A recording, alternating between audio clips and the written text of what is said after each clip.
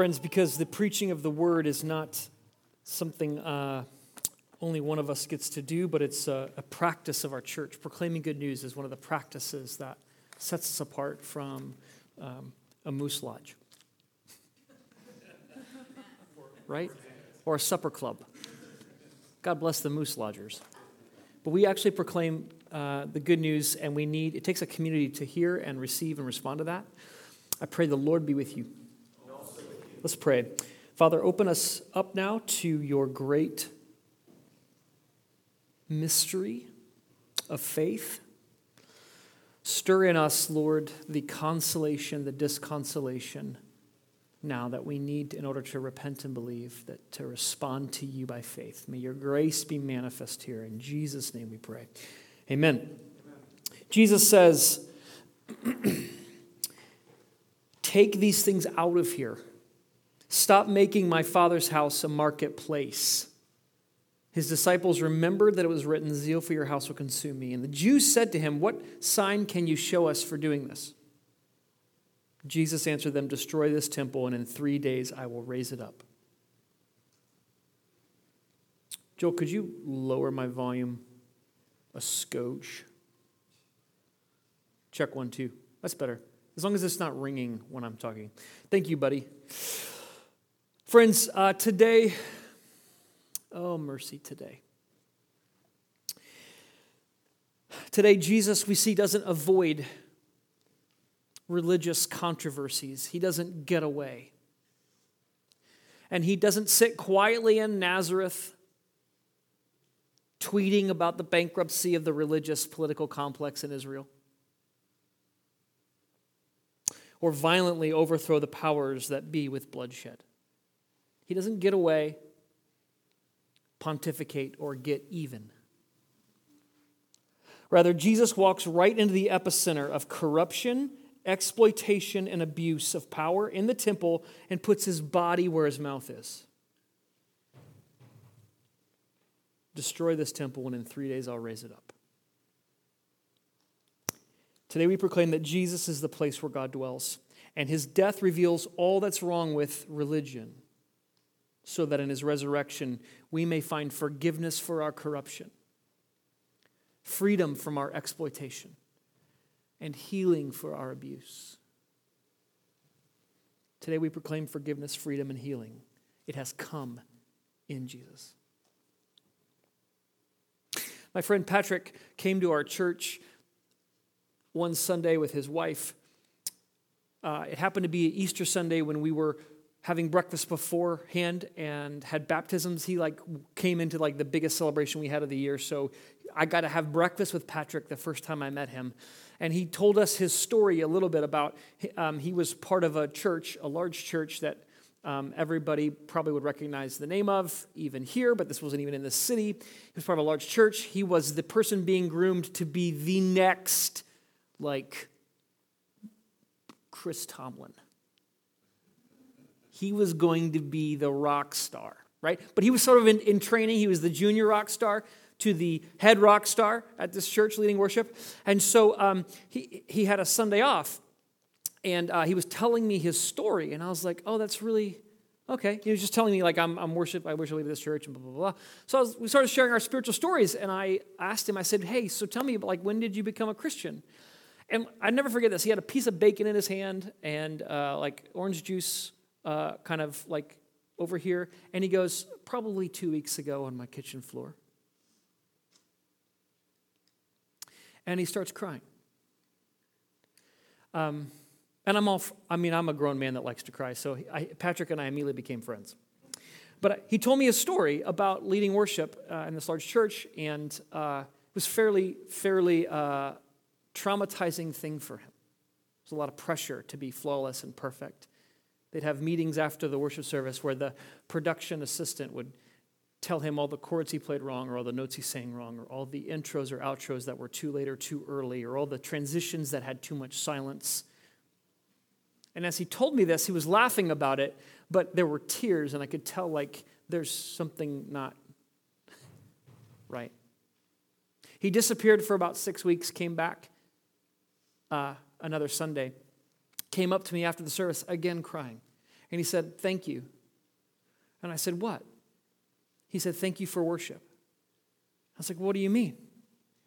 And I had preached that Sunday, so and this happened about 10 years ago. So inside I'm like, oh, he must have really liked my sermon.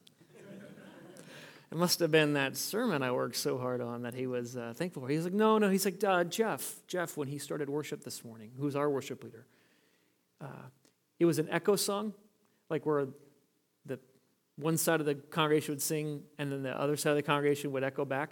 And Jeff started it and no one was echoing. So we had to restart it. And then he restarted it again, and the people who were echoing were not singing the right notes. So he stopped it again. He's like, okay, I'm going to reteach the song because we haven't done it in a while. He reteaches the song, and then Jeff starts playing, and Jeff messes it up, and everybody sort of laughs, and we go on with the worship service. And my friend Patrick is telling me, he said, I would have been fired if I'd done that. He said, but everybody here just sort of laughed. It was okay. He said, I may be leaving my position as a worship leader because I have to find a place where I can fail. My friend Chad became a youth pastor at a large church in Dallas, and during his first meeting with his boss told him to make sure that he knew his job description. This is the senior pastor. And so the boss said, hey, Chad, do you have any questions about your job description? Chad said, no, I'm excited to be here. I really like this church. I'm excited to jump in. And the boss looked at him and said, good, because that will be the measure we use to decide if we keep you after this year or not. Just so you know, you're a tool in my tool belt. You have a job to do. Your job description details that job.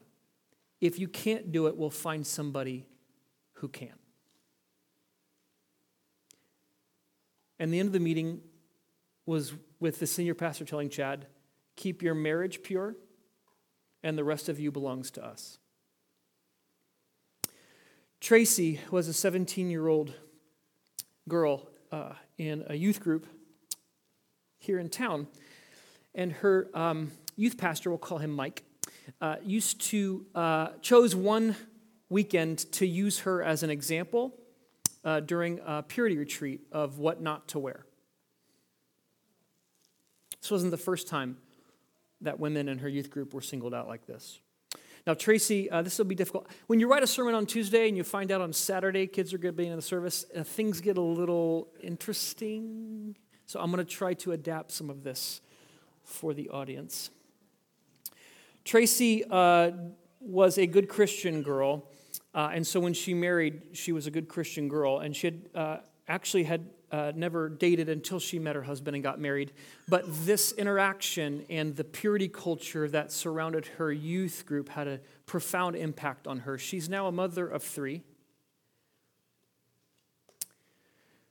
married, but suffers terribly with body issues and struggles with eating disorders and feeling like having marital relations with her husband is dirty and wrong. She learned how to not sin from her church, but she never learned how to be a woman or how to embrace her body or her sexual identity or even how to love herself. And now she feels like every time she's with her husband, she feels dirty. Patrick and Chad and Tracy. I've got 16 more stories. How many do you have? How many of us here have a story like Patrick or Chad or Tracy where we've been involved in a church, maybe we've worked at a church, we've gone to church, and in a place where we are to be safe and taken care of, and a place that says love rules, that we've been on the wrong end of power somehow. We've been hurt or abused or exploited. Can you relate? Do you have friends like this? Have you heard stories like this?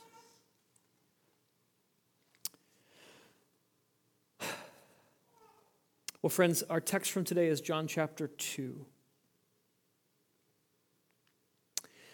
And this text is typically called the cleansing of the temple, and maybe the beginning of the worship wars, you could call it. And this text tells us that Jesus, he asserts he's the true temple, yes. And yes, Jesus is bringing some judgment upon the temple, yes. But friends, Jesus is definitively, defiantly, and decidedly dealing with the spiritual abuse of his day. He doesn't avoid it. He doesn't sit at home and write about it. He doesn't take up arms and shed blood over it. But rather, Jesus walks right into the epicenter of corruption, exploitation, and abuse and puts his body where his mouth is. He's the place where God dwells.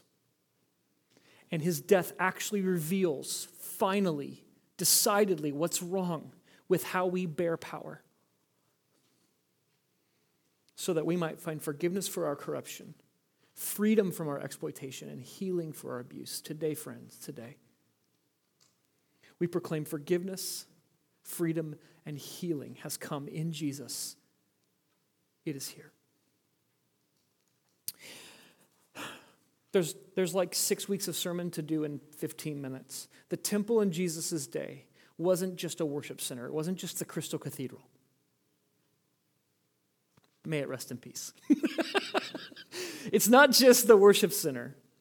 It is, in the Jewish imagination, the temple was set up. We're going to preach this summer on beginnings and endings. We're going to preach about creation and what creation is. We're going to preach about the end of the world and if it's all going to hell in the handbasket or not, and how we should live in between creation and end times. We might print up some t-shirts if we can get Joel to make some end times t-shirts. I would love to see your end times t-shirts. That'd be awesome. But part of what we want to talk about in creation is the story of creation is set up so that Jews would know that God is creating. As he creates the cosmos, the universe, the world, Eden, he's creating a temple for himself to dwell in. Creation, the story of creation, isn't an apologetic against evolution, friends. It is a theological story about God creating a place to dwell, and that's our universe. So the temple, built by Jews who understand this, is set up to be a microcosm of the universe. The way the temple is ordered and structured is very similar to the way God orders and structures the cosmos in Genesis. It blows my mind. But that tells you the importance of the temple and the imagination for the Jew. It was the microcosm of the cosmos. It was the little universe where God would dwell specifically, particularly with his people. It was also the political center. Think Capitol Hill. It was also the economic center. Think Fort Knox. All the money in Israel was kept in the temple. Think Fort Knox plus the Mall of America. I'm not kidding. Plus the New York Stock Exchange. All that in one place, including the center of the universe, including Capitol Hill. But it wasn't just those two things. It was also the worship center. Think Spirit of Joy. But their worship, the temple was less of like let's get together and sing some Keith Green songs. It wasn't that. It was a slaughterhouse. Like priests were butchers. So there were animals all over the place. And I know this is kind of gross. Deacon, you'll love this. There was blood everywhere, all the time in the temple. It was also the social center. Think like Facebook and People magazine. Like it was the place where you met and talked and hung out and when you caught up on the latest gossip and who had the best falafel, etc. But by the time that Jesus had come, it had become corrupt, exploitative, and abusive.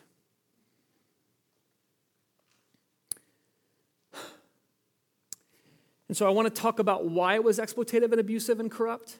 And then I want to talk about how Jesus responds to that corruption, what he does and what he doesn't do. And then we're going to respond today in prayer for those who, and we'll talk about why here at the table, why we're susceptible to that and how we need to be watch out for that. And then we're going to pray on behalf of God's people. So the temple was built by this guy named Herod. Herod was not a nice guy. Herod had started the temple 46 years before Jesus. It had taken a long time to build it. Herod wanted to be seen as the Messiah, so he did things like married a Jewish granddaughter of a high priest, and he did things like rebuild the temple, and he wanted people to think he was awesome and great stuff, but he was a tyrant. He was crazy. When he died, he told his brother and his brother's wife to round up 200 Jews and to slaughter them so that people would mourn on the day he died. And that was completely in character for Herod. So this is the guy who started building the temple. Corrupt from the top down. The people underneath the king were the Sadducees and the chief priests. Friends, I don't know how to describe this because quickly, but essentially, the people who were leading in religious leadership in Jesus' day, they had bought their places of power. And different families vied for different positions. And it was the only thing we have that's analogous to us is like the mafia. There was power, but the power was done through coercion and economic structuring. And they were always fighting to see who could be on top. And if you became weak or if you became compromised, you were dealt with. So there's gang violence between different wealthy families who vied to be chief priests. And a lot of commoners, a lot of normal people just hated or resented their power and their privilege because they saw how this all worked out. That Herod and Herod's son, who was in place with Jesus' day, that they were just puppets of the Roman government. And so there was no difference in the logic to how the Roman government worked and how the temple and the government in Israel worked. It was like remember we talked a couple weeks ago about Israel was a colony of this hegemonic evil of Rome, and the colony functioned with the same logic that Rome did. And so in Jesus' day then, there were things like cattle and sheep and doves in the temple because you were authorized, you had to give sacrifices, and the doves were for poor people. This is talked about in Leviticus chapter 12. That some people couldn't afford a cattle or a sheep, so they would buy a dove instead. But here's what happened. Because it was the economic center, people didn't bring doves with them, on a leash, from Nazareth when you came to offer sacrifices on Passover. So you would bring some money to buy the dove there, but the money you had would have Caesar's picture on it, which is idolatrous. So you couldn't use Caesar's picture money to buy something to worship to God because it was like this conflict. So you would have to exchange the money, right? So you'd buy Jewish currency, which you could only use in the temple, right there, to buy the only animals available for you to buy, which were right there. Guess what happened? Well, it was an economic opportunity. The invisible hand of commerce. I mean, basically, it was like a what do they call it? A monopoly. That's what they call it. They call it a monopoly, and they had a monopoly, and the prices soared, and so the poor people were being extorted to buy the cheap dove. All right. So that's the powerful people, and how they were exploiting and abusing people there. So what does Jesus do? How does Jesus engage this? Well, notice, friends, he doesn't avoid it. He doesn't avoid it. And notice he doesn't fight fire with fire. But he does a few things. He walks right into the midst of it. We're told in John's gospel that he makes a whip. A lot of people like to point to whip-bearing Jesus as a justification and a rationalization for their use of violence. Friends, can I say this? I want to be so clear about this, there can be no misunderstanding. You'll have to go somewhere else to find your violent, coercive Jesus, because he's not here. The whip he makes isn't Indiana Jones. The whip he makes is either of threads, like cords, threads, or if you grew up in a liturgical tradition, on Palm Sunday, you had the palm branches, and then you had the real thin, like tan green palms. You guys know what I'm talking about? Like, think of long grass. And the whip he was used, he didn't whip money changers. He didn't whip the people selling the animals. Notice what John says. Making a whip out of cords, he drove all of them. Who? All of them out of the temple, both sheep and the cattle. He was making a shepherd instrument to usher the cattle out. He wasn't brandishing his sidearm and pointing it at money changers' heads. Sorry if that's what you want. That's not what we get here. Jesus is doing something not definitively. The temple, he disrupted sort of the temple sacrifices and all this stuff for maybe, 20 minutes, 30 minutes, an hour and a half, maybe a half a day. He didn't call in all the zealots he'd befriended through Simon and say, now let's kill these people. No, he did something that was symbolic. This is part of Israel's history. The Old Testament prophets would do symbolic things that indicated, oh, wow, it's really hitting the fan, isn't it? They would do visual things to demonstrate the jig is up. So imagine, friends, if we were to go to a rally on the mall in Washington and somebody burned an American flag. That burning of the American flag wouldn't do anything to the American government, would it? But it would be symbolic, wouldn't it? It would communicate something, right? Imagine if I were to sit down. This is not going to happen, Sharon. Maybe this is a bad example. But imagine if we sat down and I held up my marriage license to my wife and I tore it in half. That'd be a symbolic action, right? Like it would communicate something. Like maybe we should see a counselor. Like something's happening here, right? So Jesus is turning over tables. He's ushering the cattle out. This isn't a hostile takeover, but a symbolic judgment. That this entire system of exploitation and abuse is coming to an end. How is it coming to an end? Show us a sign. Show us your authority. Give us your credentials. You got a letter from the high priest you can do this? Has Caesar sent you here? Whose authority do you do this in? And Jesus says, here's the authority. The authority is that this whole system, this whole logic, this whole abusive power structure is going to kill me. And my authority will be, you won't win. Because in 3 days I'll rise again. Jesus walks into the face, into the heart of exploitation and corruption and abuse. And he puts his body where his mouth is.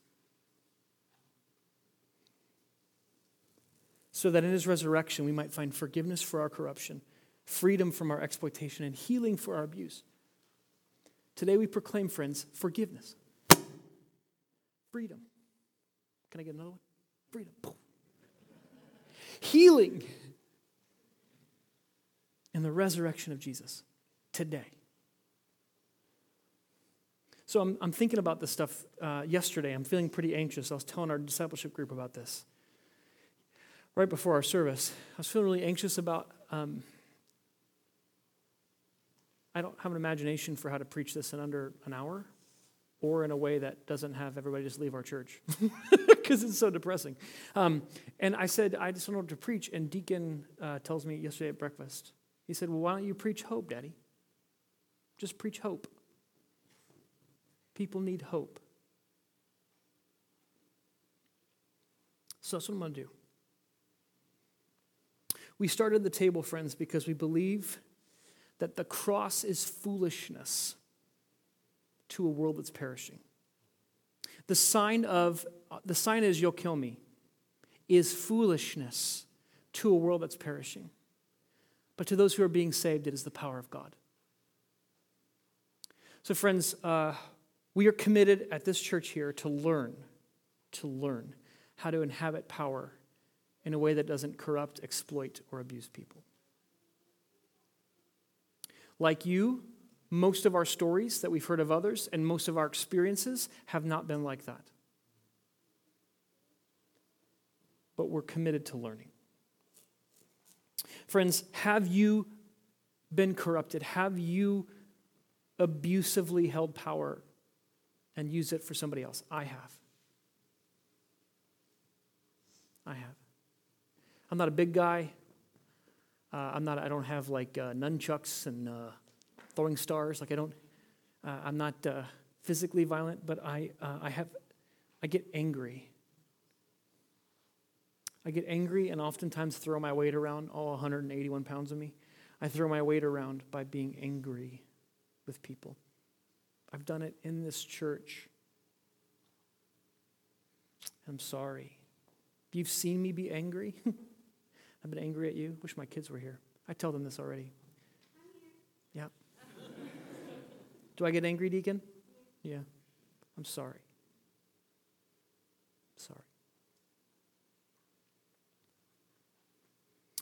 Have you been corrupted in your life? Have you used power in a way that's illegitimate, that's not foolish to the world, but makes total sense in the world? Friends, there's forgiveness for you today. Here. We don't scapegoat you here. Jesus stands right in the epicenter of your corruption, and he drives out all the logic that makes that power seem like good news to you, and he declares his death and resurrection for you and holds it out. There's forgiveness for your corruption today. Have you been exploited? Have you been used for what you can do? Have you been a tool in somebody's tool belt? Have you been wanted for what you could do, not for who you are? Have you been given a job and abandoned?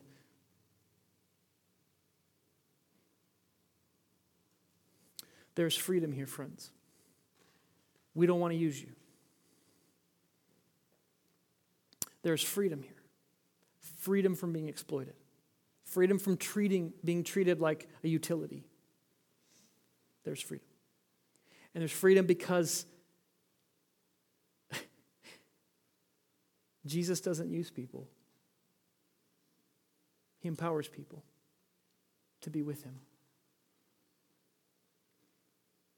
He called 12 people to be with him that were completely useless. Like, they weren't the best and the brightest. He's not concerned with how competent you are and how much he can get out of you. Other people are, though. Have you been abused, friends? In the church, even. Wounded by people who have power, physically wounded. Wounded in your body, wounded in your mind, emotionally. There's healing. There's healing here. This is hard because the table, we're a young church, we're not perfect. But a lot of how we're organizing and structuring ourselves is to make sure that this kind of stuff, when it happens, gets dealt with well. I mean, one of the reasons we don't have somebody with the kids this morning is because the way that we sort of apply and evaluate people who work with our kids it's like off the charts ridiculous. Am I right, Ryan? Can I get a witness? Like it's not just a background check, but it's we really want to take care of our kids.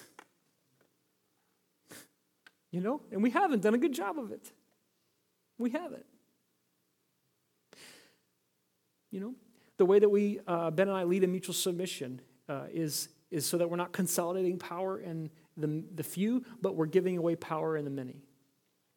And so we want to be leaders who will say, I'm sorry, I was wrong, my fault, and be transparent about that, not because that compromises our authority, but because that's the mark of our authority. That's the sign that we have the power to proclaim forgiveness, is that we're receiving it publicly.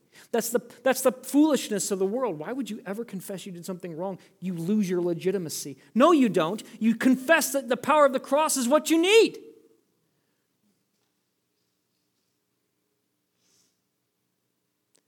And so we don't know how to do that very well. All I'm saying is we have to learn how to do it.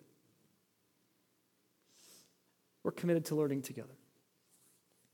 So friends, where are you at today with this good news? That Jesus, not just 2,000 years ago, interrupts a system of exploitation and abuse, but today is doing it.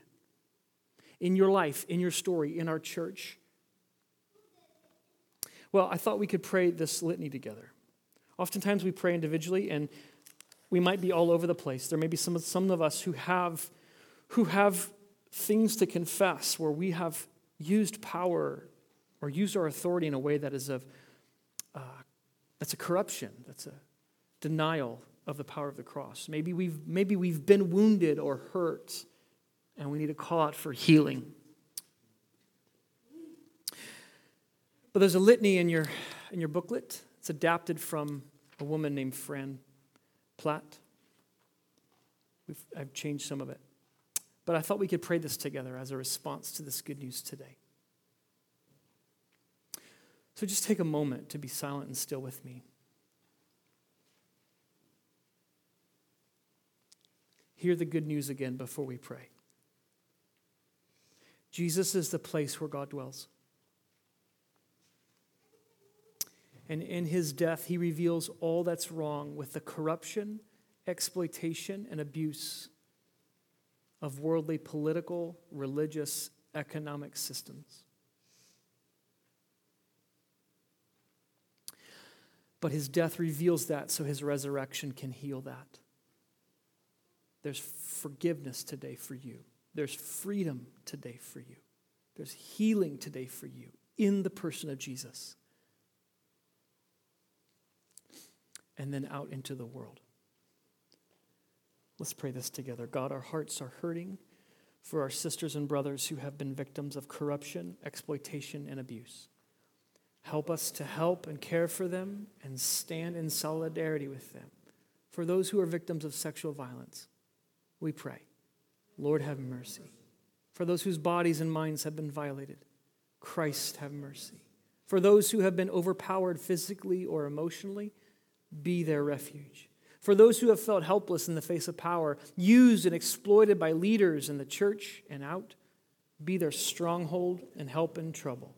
For those who have been snookered and hoodwinked, believed in someone only to find out they'd been swindled, be their comfort and healer. For those who have felt too damaged in body and mind to go on, be their hope. For those whom the legal system has failed, fight for them, O God. We acknowledge that violence is not the way of Jesus. We acknowledge that Jesus doesn't duck out, dodge, get away, or get even, but puts his body where his mouth is on the cross for our sins of corruption, exploitation, and abuse. We acknowledge that Jesus is our temple. His resurrection reveals God's presence among us. We acknowledge that Christ did not wield coercive power over people, but forgives, frees, and heals as we consent to his kingdom. We acknowledge that justice belongs to you, O Lord, and we can trust you for it. We acknowledge that Christ came to save the world, both victim and perpetrator, the rich and the underprivileged, the foolish and the wise, the abuser and the abused, the con artist and the conned, the violent and the wounded. God, hear our prayer. We ask for justice. Understanding that we may not see it this side of eternity, we ask for peace, which the Spirit of God is always offering here and now. We ask for mercy, for violence to cease. We ask for rest for those traumatized, that those traumatized may sleep each night in the peace of your presence. We ask for redemption, for the perpetrators to repent and make amends. We ask for healing, for deep wounds to be mended.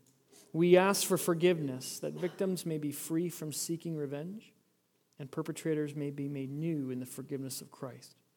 May your kingdom come on earth. May your love abound to all, redeeming all. Amen?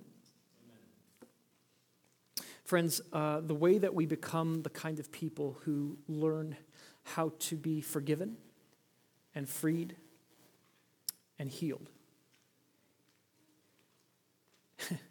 is we learn how to rely on the death and resurrection in our everyday, ordinary lives. So as we prepare to come to the table, to taste and see, to take visually, physically, Christ's death for us, Christ's the healing resurrection for us, we're going to welcome each other in the peace of Christ. The peace. Right? It's part of the way we learn how to have this too. We speak peace to each other and we receive it. yeah, peace. We got more peace than we can handle right here. So let's do that as we welcome the kids back in. Say peace. Find a kid you don't know, say peace to them too. They need to hear it. And then we'll come to the table together.